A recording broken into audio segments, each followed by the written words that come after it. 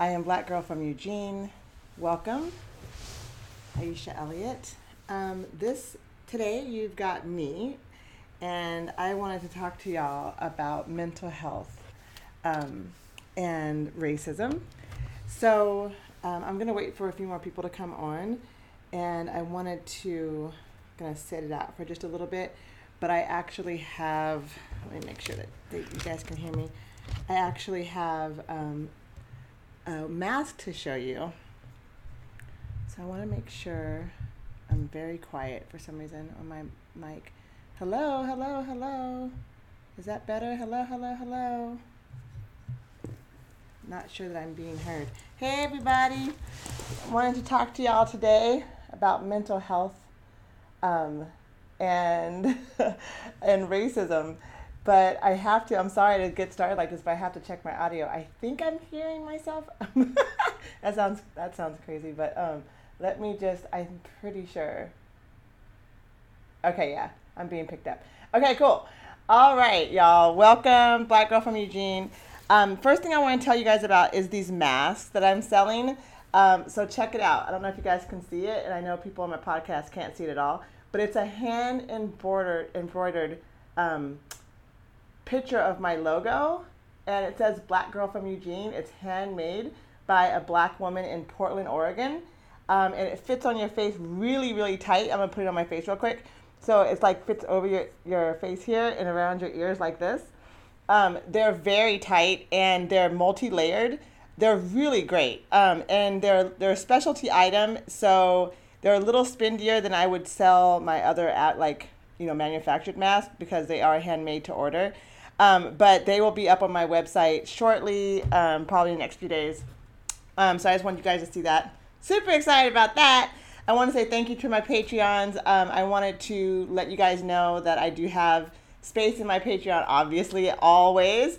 But there is tiers where I send out a kind of like a letter or like encouragement once every 3 weeks or so, just kind of talking about some subjects. And then there's a tier where you can actually contact me. We can schedule time to talk together about whatever subject that you'd like to talk about that's relevant to Black Girl from Eugene, of course. And we would schedule it every month. And there's just a tier for $5 that just supports my show and keeps me going. So I would love any of the support that you guys can give. Hey, Maisie. So today you guys have got me. So I'm going to be quite interactive with the chat as we go along. So I'm going to try to make sure that my podcast folks who I'm actively recording for now understand that it's going back and forth. So I wanted to get started because I was just invited last week, or I just did a lecture, which if you guys listen to me at all is not my favorite. Okay? I am a facilitator, a conversationalist. I like to talk to people back and forth. I have done lectures in the past, and it's just not, I don't think it's a good way of learning, and it's not fun for me either, but I do it and people like it and whatever, so it works out, right? But so I did a lecture. I gave a lecture on Friday about mental health and racism to a group of perinatal specialists and nurses, doulas, home care folks, some physicians, CEOs, corporate folks, nonprofit people, and it was really good. The attendance was really, really good. And I thought about it because I was asked specifically to cover something that would be relevant to perinatal health. So I went with race and mental health because that's how I am. And then I went on to thinking more about it. And I talked for an hour and it was really great. So I wanted to talk more with you guys about this because as I was researching it, it just became very evident that we don't talk about this angle enough. And now that we're going into 2021, we need to switch some shit up, right? Let's switch the narrative. Let's switch about how we talk about race in America. And I think it's really important in order to heal all parts of this society that we have to name the problem. And we can't just say, oh, the problem is racism. Because racism is actually very, very, very, very tied to one group of people, right? We all know that racism, the definition of racism, you have to have systematic power to inflict racism, right? Now, everyone else, we can be biased, we can be discriminatory, we can be prejudiced, which we all are to some degree for something or someone. But racism, systematic racism, institutional racism, the design of society in the way that it has been designed to mandate and keep people of color, suppressed and oppressed, as we discuss over and over and over again, all the time in different ways that this shows up.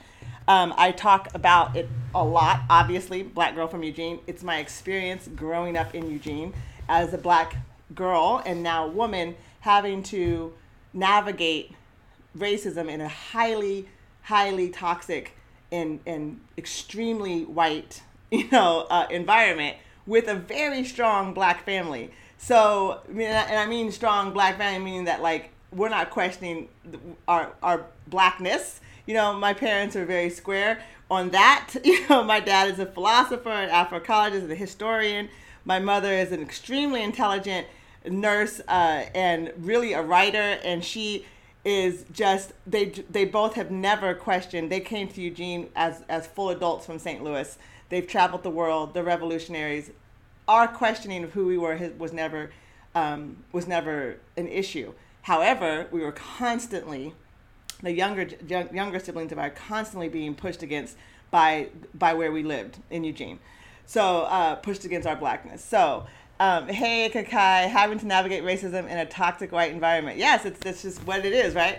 So what we don't do around racism is we act like racism is some untouchable, untangible, it's just oh, racism. It's like white folks are in a bad mood, or like white folks have been confused, or white folks have been made to do these certain things, just as if white folks has had to because it just is the way it is. Or, some people get kind of fancy and go, oh, colonialism, and just go, oh, colonialism, and act like that was just a part of the part. But I need us to get a little bit deeper into the fact that these are people that we're talking about. These are decisions being made. This is genocide. And that, my friends, is not normal, okay? It's not normal to just decide I'm going to eradicate a whole tribe, a whole nation of people and make it my own. Let's think about mental illness for just a moment, okay? Let's think about mental illness for just a moment. So, I don't know, you guys out there, to know what you have been through in your life. I don't know what your understanding of mental illness is. I don't know if it's technical. I don't know if it's personal. I don't know if you yourself have family members or you yourself suffer from this, but I'm going to tell you like this. I worked in the medical field for 12, 14 years. And I didn't quite understand mental illness, although I worked with it, until it hit my own family, right? And there's levels of mental illness. We've got, anxiety, and you've got depression, and then you've got more severe types of mental illness. You've got bipolar, and you've got schizophrenia and ADHD and all of these things, right? And these are just familiar ones that we all know about and heard about. Not that we know details of this. And if you're not in the medical field, I'm going to break this down for you. So there is a book, a diagnostic book, that physicians use, and that an association of physicians and scientists put together. And there's criteria that these conditions that people continuously come about have to meet in order to be added to this book, the DSM, right? And if you're not added to this book, then it's not considered a legit mental illness. Regardless, it just has to hit these criteria. So years and years and years, this is not brand new. I don't know if you guys have heard, I think her name is Jane Elliott. I always remember Elliott because we have the same last name, but she was inserting that racism was a mental illness back in 1965. So this idea that racism is a mental illness is not brand new. But I think it's really, really important that as we're going into the new year and as we're going into the shift of consciousness, that we start to really turn this around. And because you can't actually fix the problem unless you can name the problem. And if we act like the problem is just something that is just out there, like it's just something, it's just like on the wall, we're not going to be able to get past it. That's my assessment. So I think it's really important that we say racism can be controlled if we can diagnose it and then treat it, meaning that the people who are, okay, we'll get into that. in just a second. So anyway, back to the DSM. So the DSM, you have to have a certain type of criteria to hit. Now, I have some things from the paper that I wrote that I was going to bring up. I'm looking at my computer right now, my other little laptop I have going on right now. And I have some things that I looked up about this, and some words that scientists used back in the 60s about their assessment of treating people who were extreme racist, meaning the people who would actually decide to kill another person because of their skin color, right? Now, one thing that we have to just back up and know, I think most people understand that when mental illness has gone to a place where you need actual assistance in managing your mental illness, is that when you are to the point that you would hurt yourself and or others, right?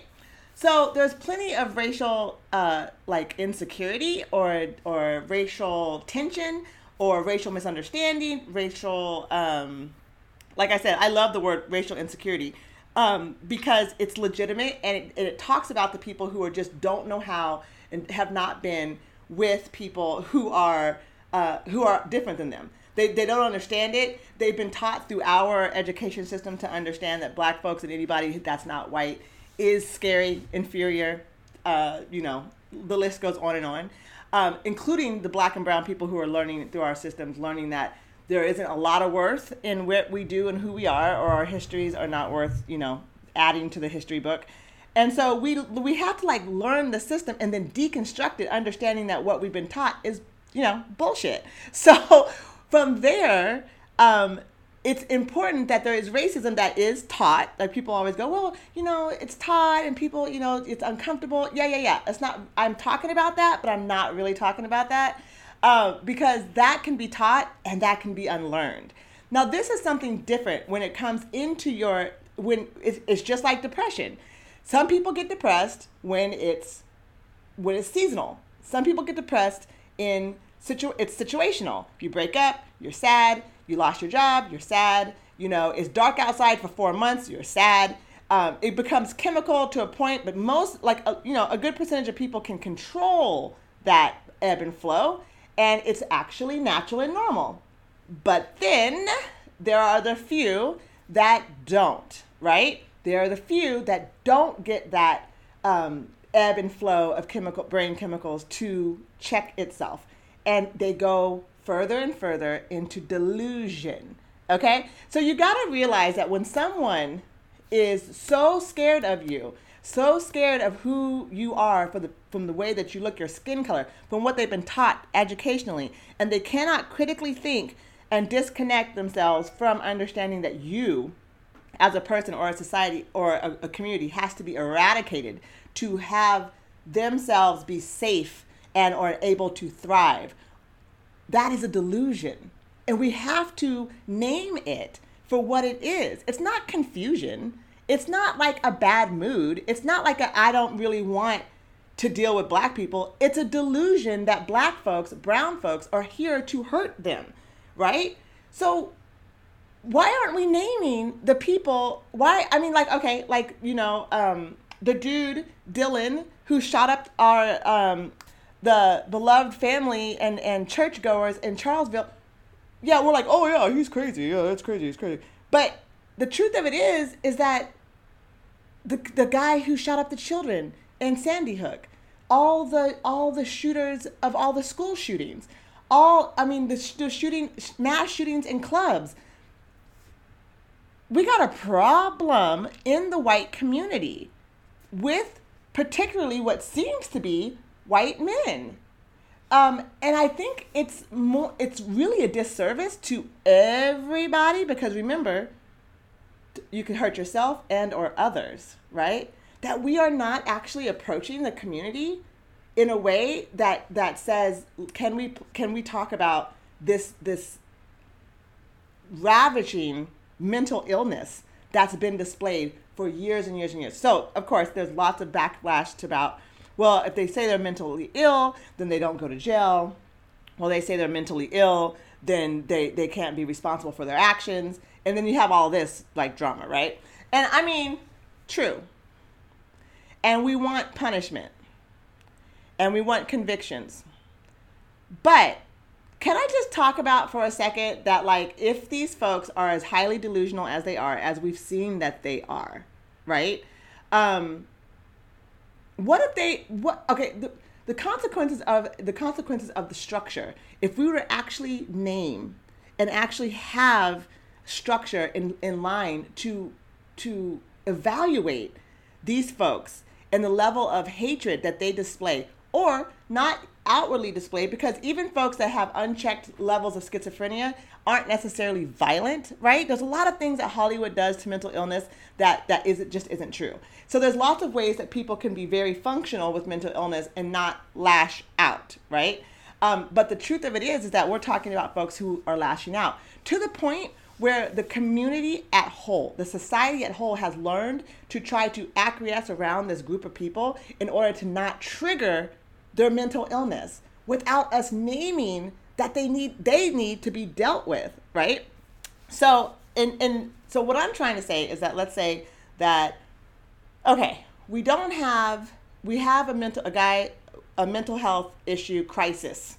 He wants to shoot up the school because some black kid dunked on him at the park. I don't know. I'm just making shit up. So let's say he dunks on the kid. He gets pissed. He wants to kill him. We got a mental health crisis, right? We have delusional thoughts. We have all of these other issues coming in. He can't sleep. He's writing. He's got 55,000 guns. He's got pictures of these people. He's drawing it. Like, literally all of the flags of a mental health crisis. So let's say that person gets caught and he doesn't go to jail, or he gets fined and he goes to jail for 2 years, whatever, like they do. You know the justice system, how it is. What if he was what if we did this like he actually was delusional? What if we had to medicate that person? What if we had to actually look at this person and say they need to be kept away from the public and the general public because they're dangerous to others?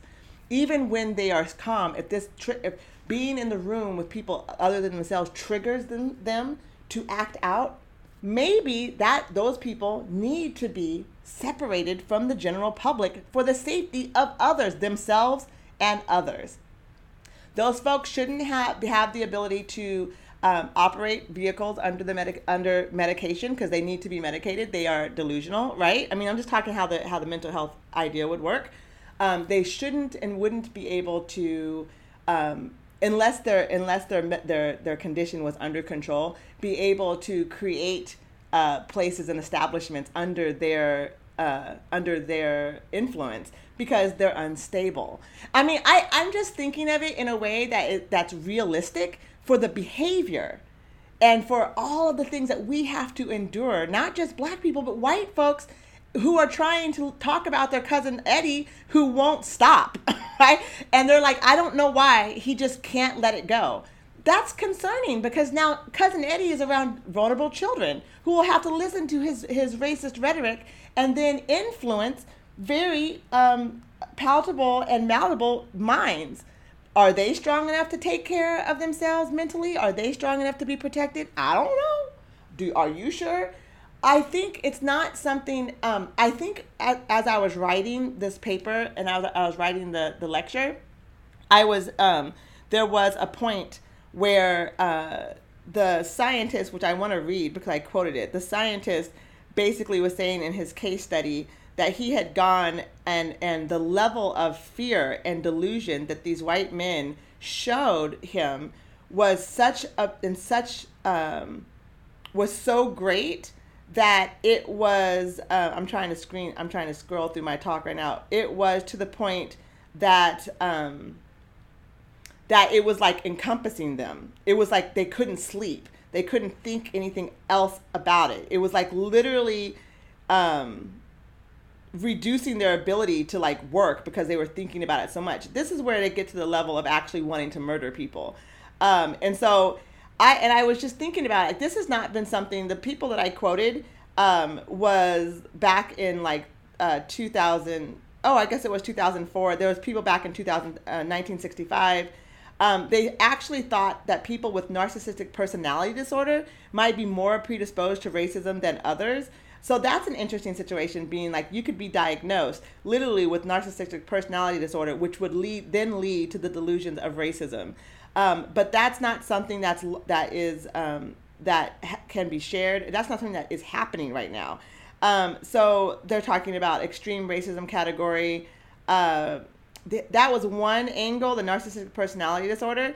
The other angle, and I can't believe I can't remember this. I feel like I did the talk and like walked away from it. But I'm trying to pull up the other mental health diagnosis that they were trying to say that it goes along with. So, a full psychotic disorder, just plain psychotic disorder. And this doctor was Alvin Poussant, so MD. And Poussant is Poussant. If you're interested, he's a forensic psychiatrist. If you're interested in reading more about it, I thought it was super interesting. Obviously, Jane Elliott is another person that talks about mental illness, racism as mental illness. So I just want to put that out there because I think as we talk about racism as if it is like just something that we really can't control or something that just happens to be in the water, and if you drink too much, you get it type of thing. Like, I think we really actually need to stop it with the bullshit. We actually need to say what the heck is going on, because the truth of it is as history and as the United States education system continues to tell these lies to the group, to society, through our education, through our books, through our history, coming from the angle of someone or a group of people who are delusional about their grandiose personalities, or narcissistic, believing and naming that people that they are oppressing are liking this oppression. I mean, we just witnessed very, very real, in a very real time, Kanye West lose his damn mind in front of everyone and talk about how racism or slavery was a choice, right? But you got to like kind of think about what it would take mentally, what it would take strategically to think up a plan that would oppress this level to this level of oppression for this many people in the world, and not believe that that's not a mental illness in some sort of way. What are we talking about? Of course it is. So this is the thing. If we're not going to talk about it, if we are going to talk about it in that light, I would love to back it up and just think about Black folks, think about people of color. All of this time, if this was really thought of like a mental health issue, like it is, we have been literally trying to fight back on what I would kind of call a cultural gaslighting. You know what I mean? We're not crazy. People of color who have this lived experience of oppression generationally and generationally and generationally, this is not because it's just like, normal for us. We are enduring someone in a community in a mental crisis that's unchecked. That's how I feel as I'm looking and I'm researching and it just sounds and is absolutely insane. And I do understand why we're not naming that way, because it's racist. The folks who are also writing the DSM, the people who are also over-diagnosing Black folks with mental health disorders, with aggressive tendencies, with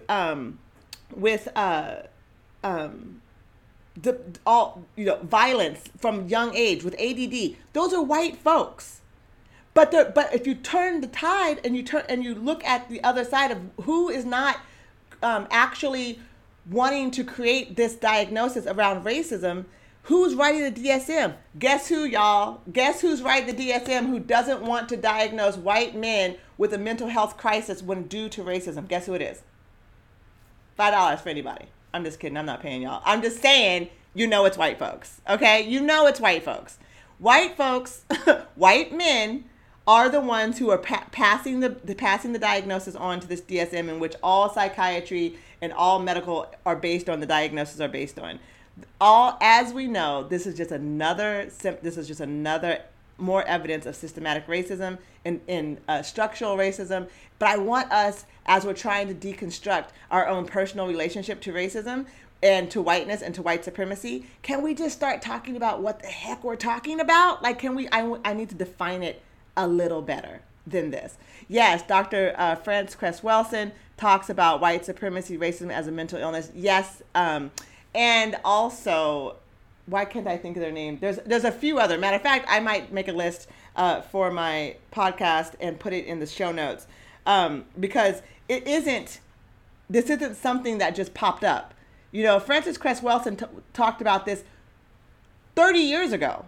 You see, so that's the kind of shit that I want to talk about. Like this is where the disconnection comes through, and we try to talk about racism as if it's not protruding our everyday, how we walk through the world every single day. The fact that white folks, good meaning white folks, right, the good intended kind, are trying to figure this out. But what is the most uncomfortable thing to do is to look at yourself and others that you know who are behaving this way and go, what the hell is wrong with you?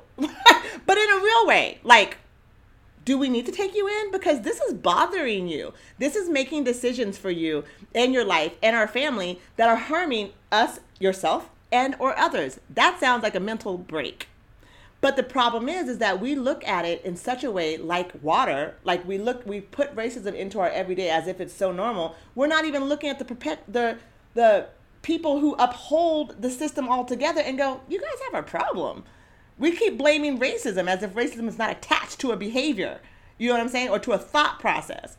It is directly attached to a thought process, okay, and a belief, and a true belief, which if you understand how belief, like a belief system can turn into delusion when there's mental instability in the middle, we need to look at that. We know, and any other white person or any other black person or any other brown person, indigenous person will tell you, when you all live together, the immersion, you start to go, oh, I kind of understand it. Oh, I kind of get it.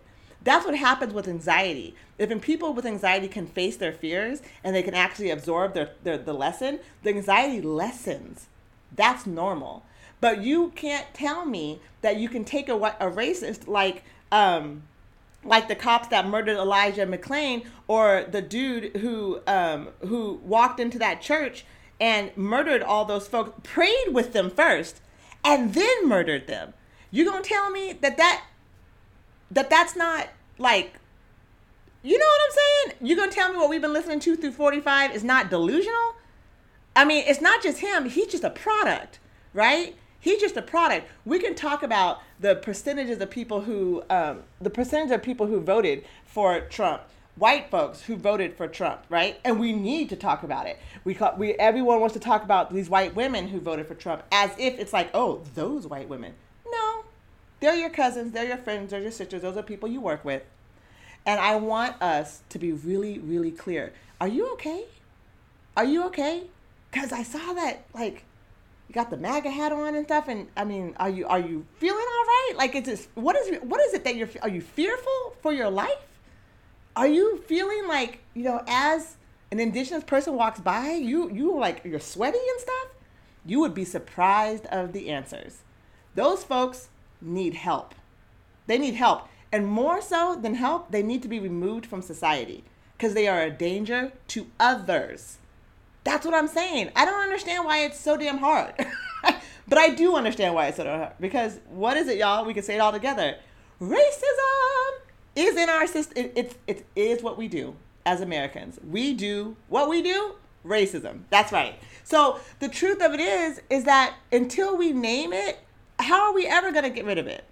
I mean, I'm not saying nobody wants to be diagnosed with a mental health issue. I get it. It's embarrassing. It hurts. It's not... It's stigmatizing. It's all these things that happen to you physically, happen to you emotionally. But I'm sorry, there has been too much pain on the other side of their presence, of the structures in which they put in place, and we just keep following because it doesn't even make sense to us. You know why it doesn't make sense to us? Because it's built in a delusion of hatred and separation and misunderstanding. And I understand there's lots of historic books and lawsuits and direction that this has gone, conversation, lecture, taught,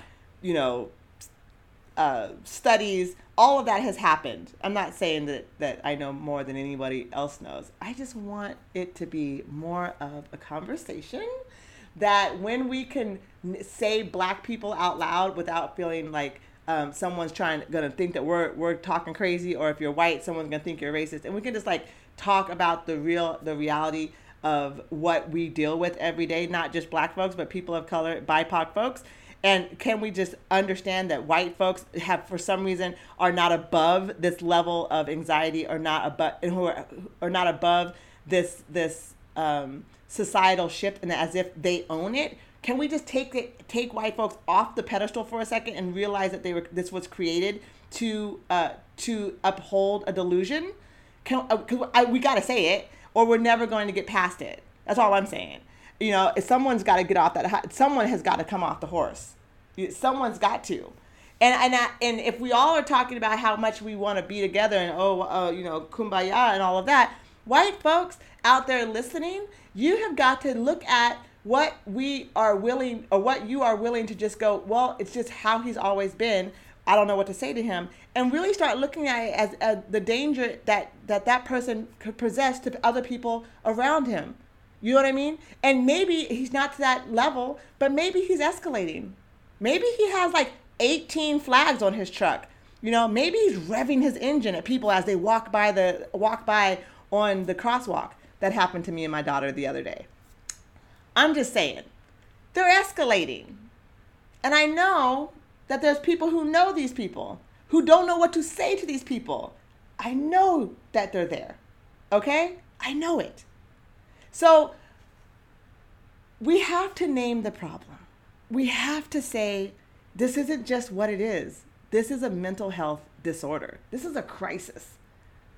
The white male community has been in crisis for a long time, but now they're being egged on. Now someone has stopped the therapy. Now someone has said, F therapy, go out there, stand back and stand by. What did he say the other day? He said to the police officers, don't hold back. Get them in order and don't hold back. What is that supposed to mean, right?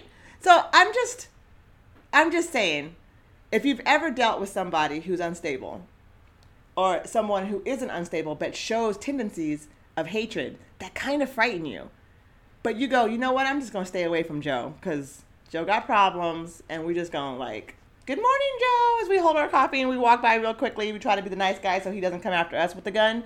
You know that guy? That's a problem, y'all, because here we are as a whole nation bamboozled by racism. And there's a particular group that we can address as the strong, mentally capable people that we are, to recognize when another group, another community in our midst is struggling. I don't want to talk about how Black people are struggling anymore if we're not going to talk about the goddamn person on our neck. That person has a problem. Okay? It's not the, oh my God, he's hurting a Black person, now this Black person, and oh God, the Black community. Yeah. I mean, yeah. But can we talk about the dude who stood on his neck? What's wrong with him? What is wrong with him? Not necessarily that he is just a bad guy, but mentally, something is off. Now, we have to be able to hold it accountable all the way through the systems. If the system is built on an idea that is clearly like definable by the DSM but not named, what are we talking about here? What have we agreed to? And can we just say as BIPOC people that if we can name the problem being a mental health issue for white men, if we can say that, do you understand what that does to the healing of Black people? To understand historically, now we understand, most of us understand on some level that there ain't nothing wrong with Black people, believe it. Or BIPOC people, there ain't nothing wrong with none of us, right? Meaning that the issues that we've had and that we've overcome has come from surviving white supremacy. Not that we are incapable of living a full life, but that we have been trying to live a full life under said crazy. Okay, so if we can try to not to say this is a mental health delusion and mental health crisis of a particular community that needs to be addressed, like they wanted to address the crack epidemic, right? Like they wanted to address the drug war or the opiate crisis, if we could just look at it like that, that would free up BIPOC people to understand that we have been culturally gaslighted for centuries, right? We're not crazy. What we've been saying has been true.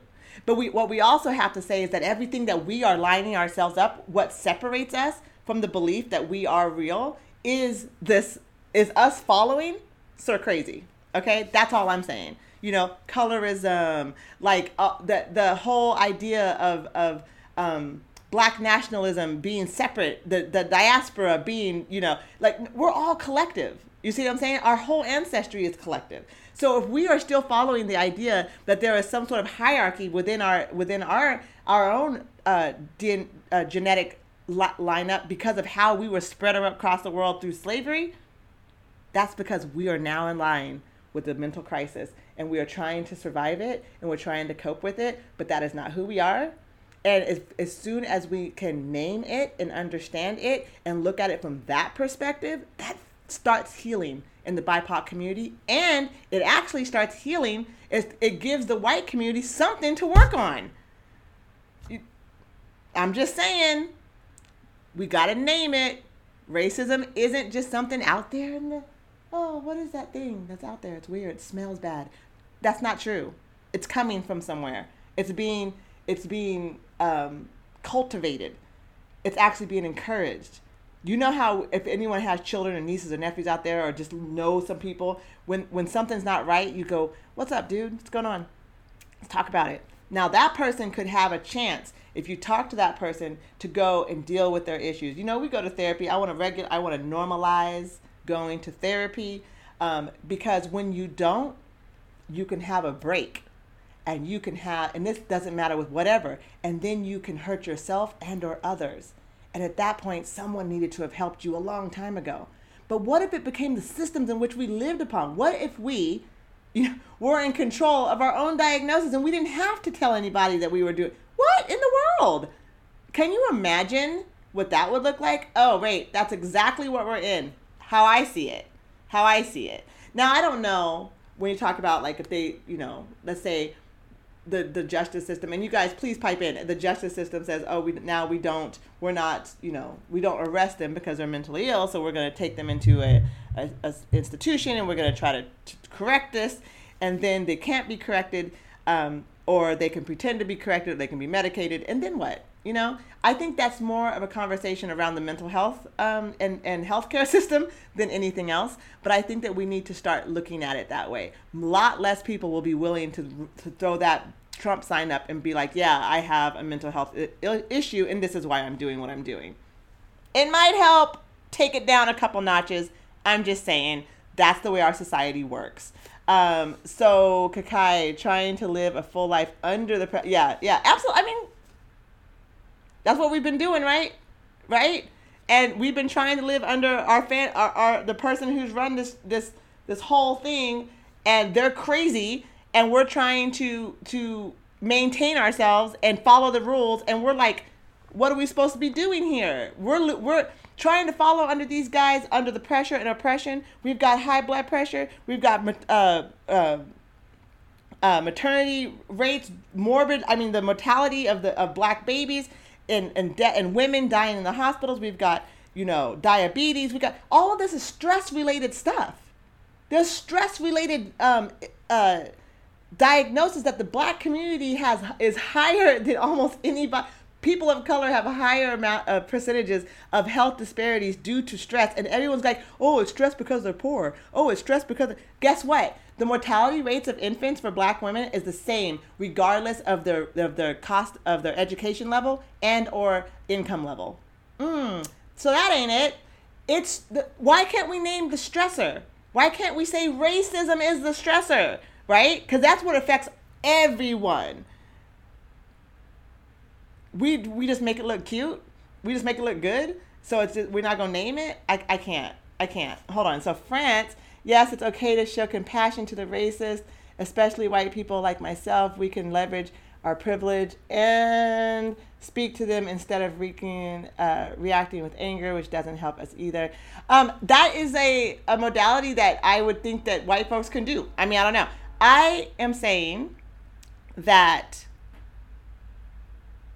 we cannot allow it to go under the guise of racism, to go under the guise of unnamed and what's the word I'm looking for, y'all? What's the word I'm looking for? They just cannot continue to act as if this doesn't belong to a group of people. This heinous act of violence, this historic act of violence does not come from a particular group of people doing a particular group of things. Why can't we say white people? Why can't we say it? Like we name everything else as if we're normalizing, and we have normalized for centuries and centuries that whiteness is the bottom line. Why can't we stop? I mean, you know, when someone describes you and someone just goes, "Oh yeah, Mark, he's black, right?" And did you ever hear of Enrique? No, he's Cuban. Oh, okay, cool. And you guys talk about like where people come from. I don't know. Maybe white folks don't do that. Black folks do that.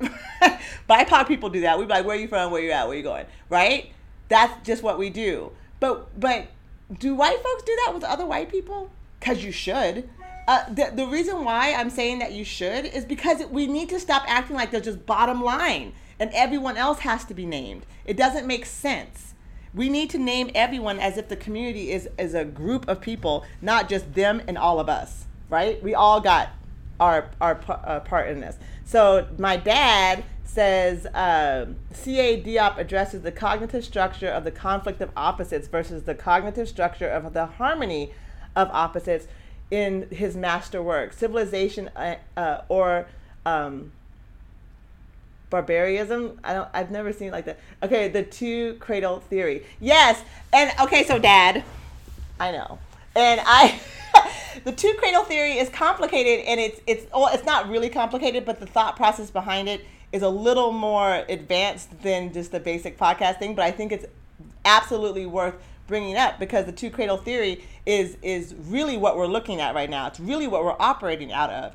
But I'm saying that, white folks who are not able to who are running the systems, I'm trying to get to the point where they can just recognize that when black folks walk through the door, we're walking into these white spaces and having to coalesce or having to formulate ourselves in a way that works for this delusional setup in which we are inferior and they have power, right? So all I'm saying is that if we're going to act like we're a community in whole, because I'm tired of hearing white folks on the news and people being like, "Oh, we won this election and we swept this election." No, that is not what happened.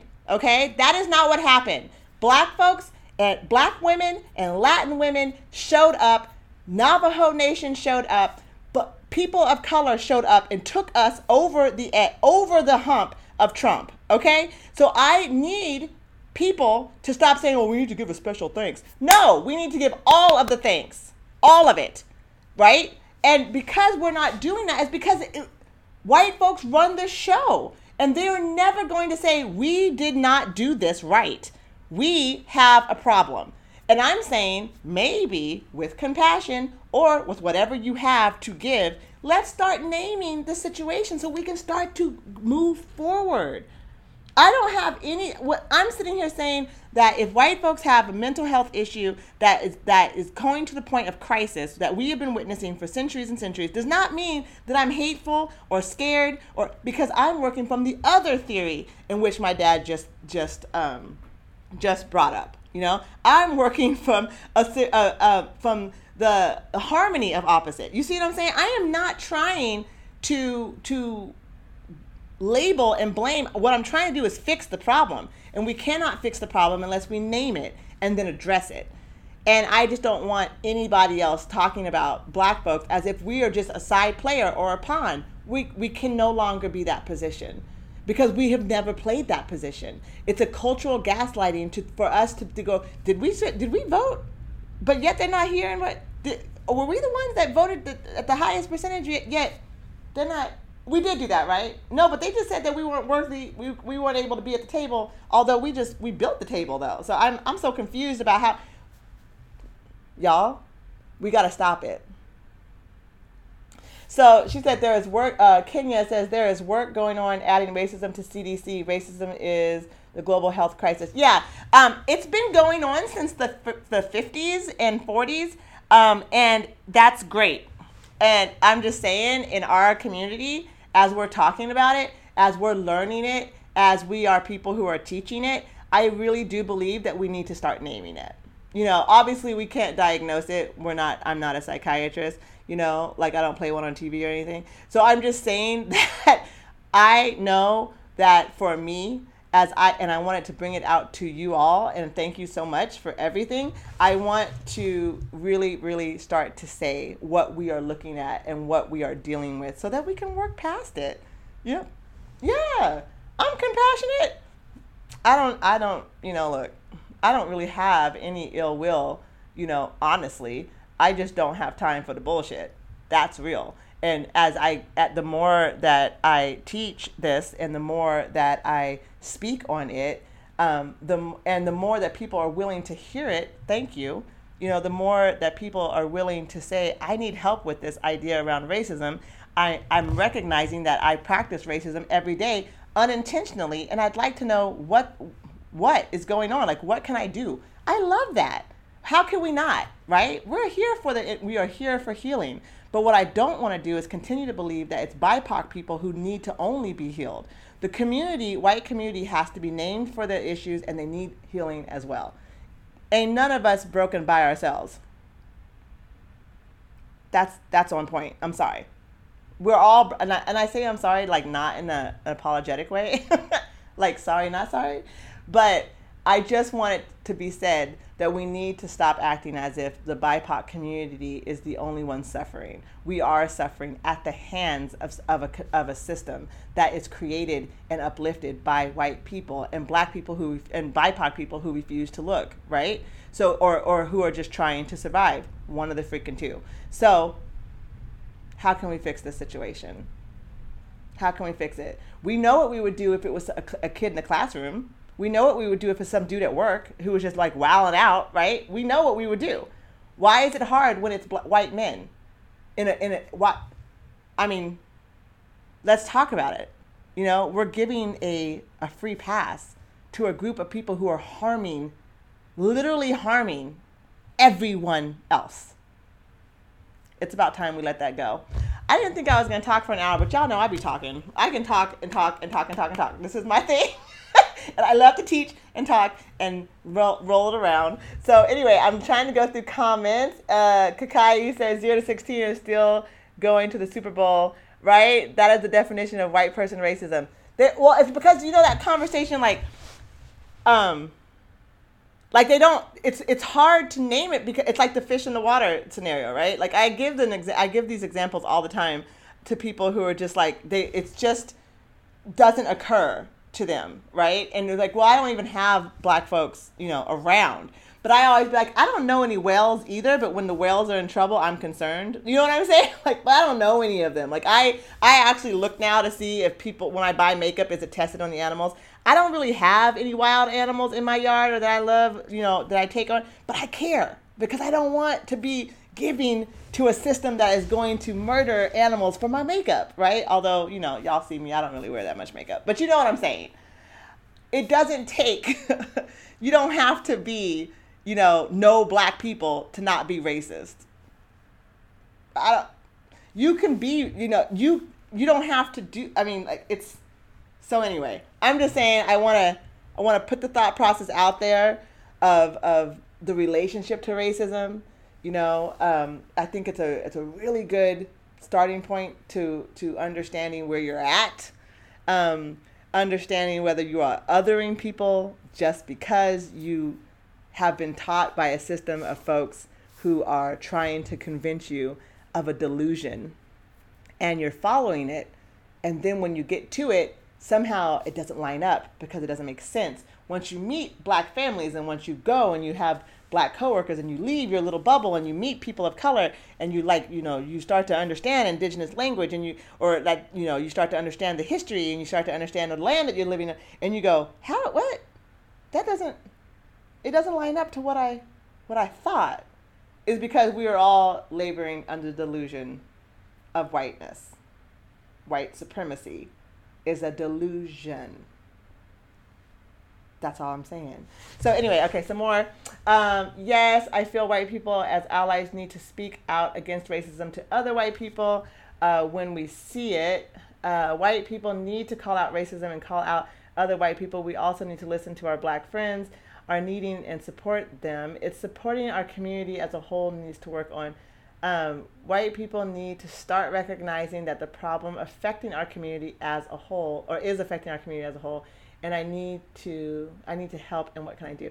Well, I mean, anyone can answer that. I mean, I'm encouraging folks to answer you, but at the same time, I do think it's fun. I don't know. I kind of know, but I'm not going to pretend that like I would be able to understand how conversations like that go between white folks. But I do know for my folks, I can say when someone's wilding out, acting wild, we when they with us, when we're out together, as a group, we are responsible for each other. And we know because we're under this constant threat of oppression and hate. So we try to stick together. So I don't know how you can switch that narrative for white folks, but I would suggest that you guys definitely get into the habit of calling people out that you consider your loved ones, friends, or family when they're acting out, and just be like, it's really not even a fight that you have to do. You literally just have to say, dude, that's what you're saying is racist. Like, can you hear yourself talking? Like, do you really feel that way about black people? Like, is that you? That's not who I thought you were. And leave it. It's just a thought for it's just hey, I hear you, and what you're saying is crap. You know what I mean? Like, I don't know how you guys work out. Like, for me, when I'm friends with someone, I tell them the truth, whether they like it or not. I'm a hard friend to have because I tell you out of love. You know what I mean? But I'm not going to let you walk around looking like that. And you definitely not walking around with me acting like that. So I'm just saying, there it is, right? So Kenya says there's a petition being signed. Oh, awesome, to add racism that meets the criteria. That's great. Of course, we get to the petition level, right? It's been a work in progress forever. I love the idea that narcissistic disorder and personality disorder, it makes sense. It totally makes sense. So yeah, she put up a link on MoveOn to sign the petition. That'd be great if everyone could jump on that. I'll do it later after I'm here. The first question is asking white people to actually see the behavior of white people as racism. This is not happening. Right. That's what Kakai's response. That's what I'm saying. Like, it's not, I mean, the truth of it is we have to go back though, because white folks have a real issue with being uncomfortable, because when you are the king and queen of this court, being uncomfortable is not in your forte. It was like, this is not what I do. So when they are able to get to the point of being uncomfortable and not understanding that, like, the age-old excuse of like, well, it wasn't me, but it is you though. So the truth of it is that we're here having this conversation because it is you. So it's not like it's not. It's me. Like, I am trying to say, black folks, there are things that we do that hold up white supremacy. We be like the folks who are like holding the flag our damn selves. And whatever reasons that is what it is. But it's not for white folks to name that. What it is white folks need to name yourselves, right? You need to be able to sit down and have a conversation about race in a way that is uncomfortable, that does hurt. Because I don't know about you, but y'all all have heard the cliche. I mean, I've heard the cliche of growth, how you got to break out the old shell to come through the new. It's painful. If white folks just aren't willing to be uncomfortable, the hell, we're never going to get anywhere, right? We're never going to get anywhere. And it's not, you don't need to have an approval for it. You just need to be able to sit in it. Sit in the uncomfortability and go, dang, look how uncomfortable I am. That's how important racism is to me. Racism is so important to my identity that I'm actually facing it and it hurts like this. That's how therapy works. We could go through it for all kinds of things. People have all kinds of issues. White folks may have been burdened with this idea of this mental health issue that is telling them, a delusion telling them that they have a grandiose position that runs the entire world. That's what we're set up with. that would hurt if that's not where you want to be. I can see that. I can be compassionate towards that, but I can't excuse it. You know, that's all I'm saying. Like, everyone has their own personalities. Everyone has a way of facing these things, but it doesn't, to me, I don't care if you do it quietly. I don't care if you write it in a letter. I don't care if you do it at Thanksgiving dinner and it ruins everything. I don't even care. All I'm saying is that it needs to be said. It needs to be said. My personality is to start a whole damn podcast and talk about everything in front of everyone. That's me. That doesn't have to be you, okay? But it has to be to the point where you are saying something. Or what you got to actually realize, that you are perpetuating racism by going, God, George, you're so rude, and then leaving. That didn't help. George doesn't know what you're talking about. You know what I'm saying? And George won't know unless you go, George, what you're saying is offensive to me and everyone else around you. I don't know how you go to work like that. I don't know how stuff comes out your mouth like that. Do you hear yourself being racist?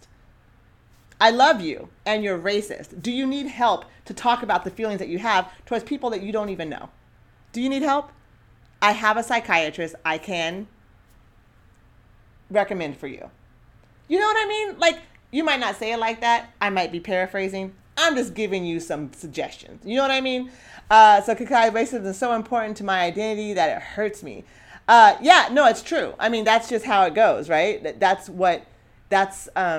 truth, you know, and white folks are figuring this out, right? So, so this is, no, we're not going to excuse racism anymore. You're not going to get it. Look, we all saw those results in that damn election. Oh, look, if we don't start talking about the need for black people, black women to be in positions of leadership, to create a system that works for everyone, because we continually and consistently uphold this crap just so that we can live and breathe, we got to have a different conversation, y'all. I'm not for this anymore. I am not for it.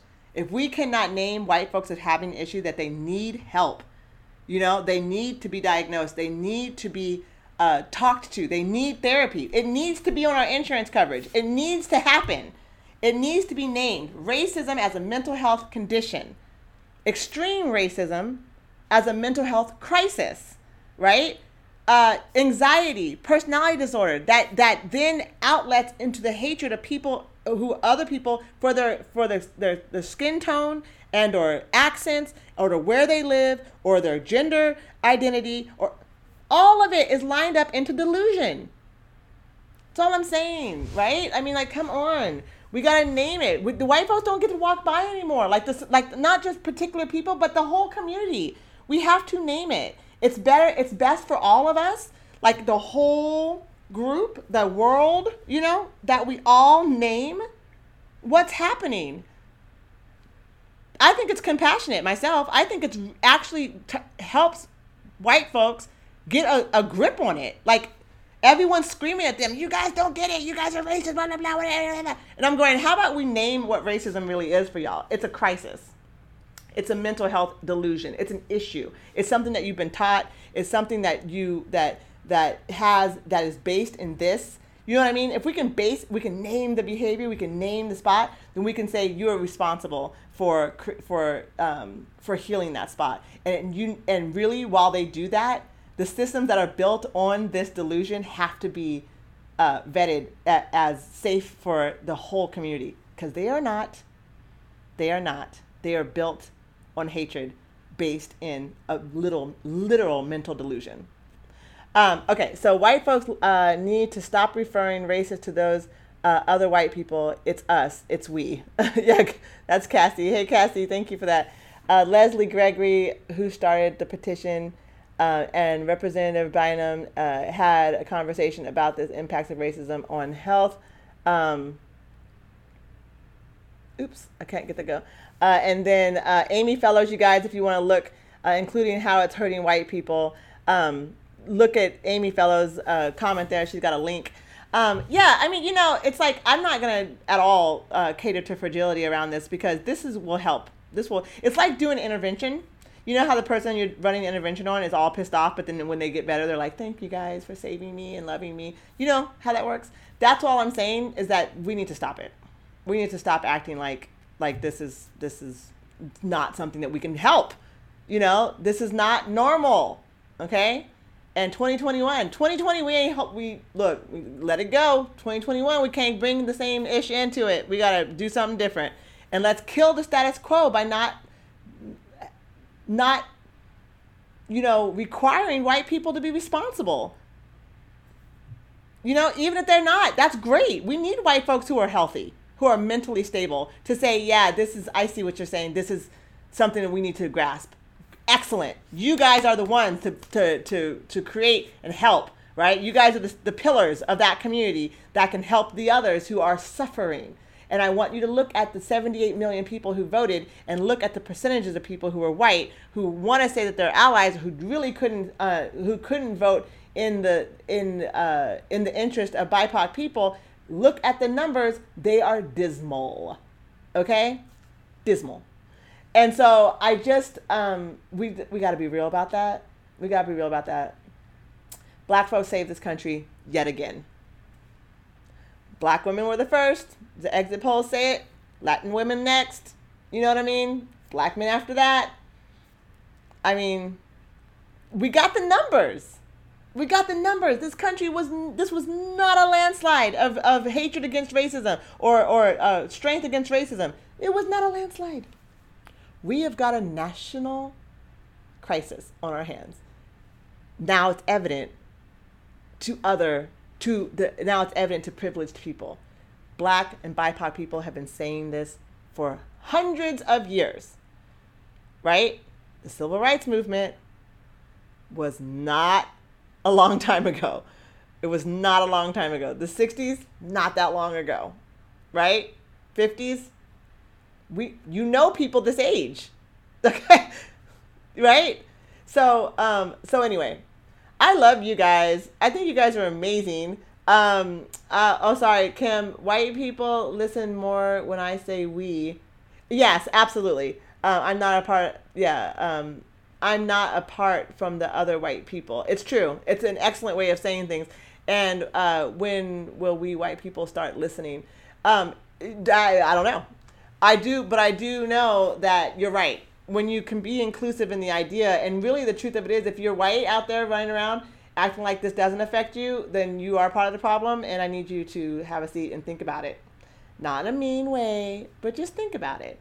You know, Black folks out here, if we are trying our hardest to educate, or we're out here and we don't understand how we perpetuate white supremacy ourselves by continually objectifying the Black community in strategies and stratification that white folks have given us, we're doing the same thing. You know what I mean? That's really not the point of this conversation today. The point of this conversation today is to recognizing white supremacy and the people who are creating these violent acts, or who are doing these who believe in these violent acts, who are supporting these violent acts, have a mental health issue. So this is Aisha. I am Aisha Elliott. I am Black Girl from Eugene, and I super appreciate you guys watching my Facebook live streams. I am on Instagram as Black Girl from Eugene. I do have a podcast called Black Girl from Eugene, and so it's basically just the audio of this. I do have a YouTube. It's these videos, and I will be adding more videos to it. I do have a store where you will be able to purchase more of my gear. I am selling handmade and hand-stitched masks by a Black woman in Portland, Oregon.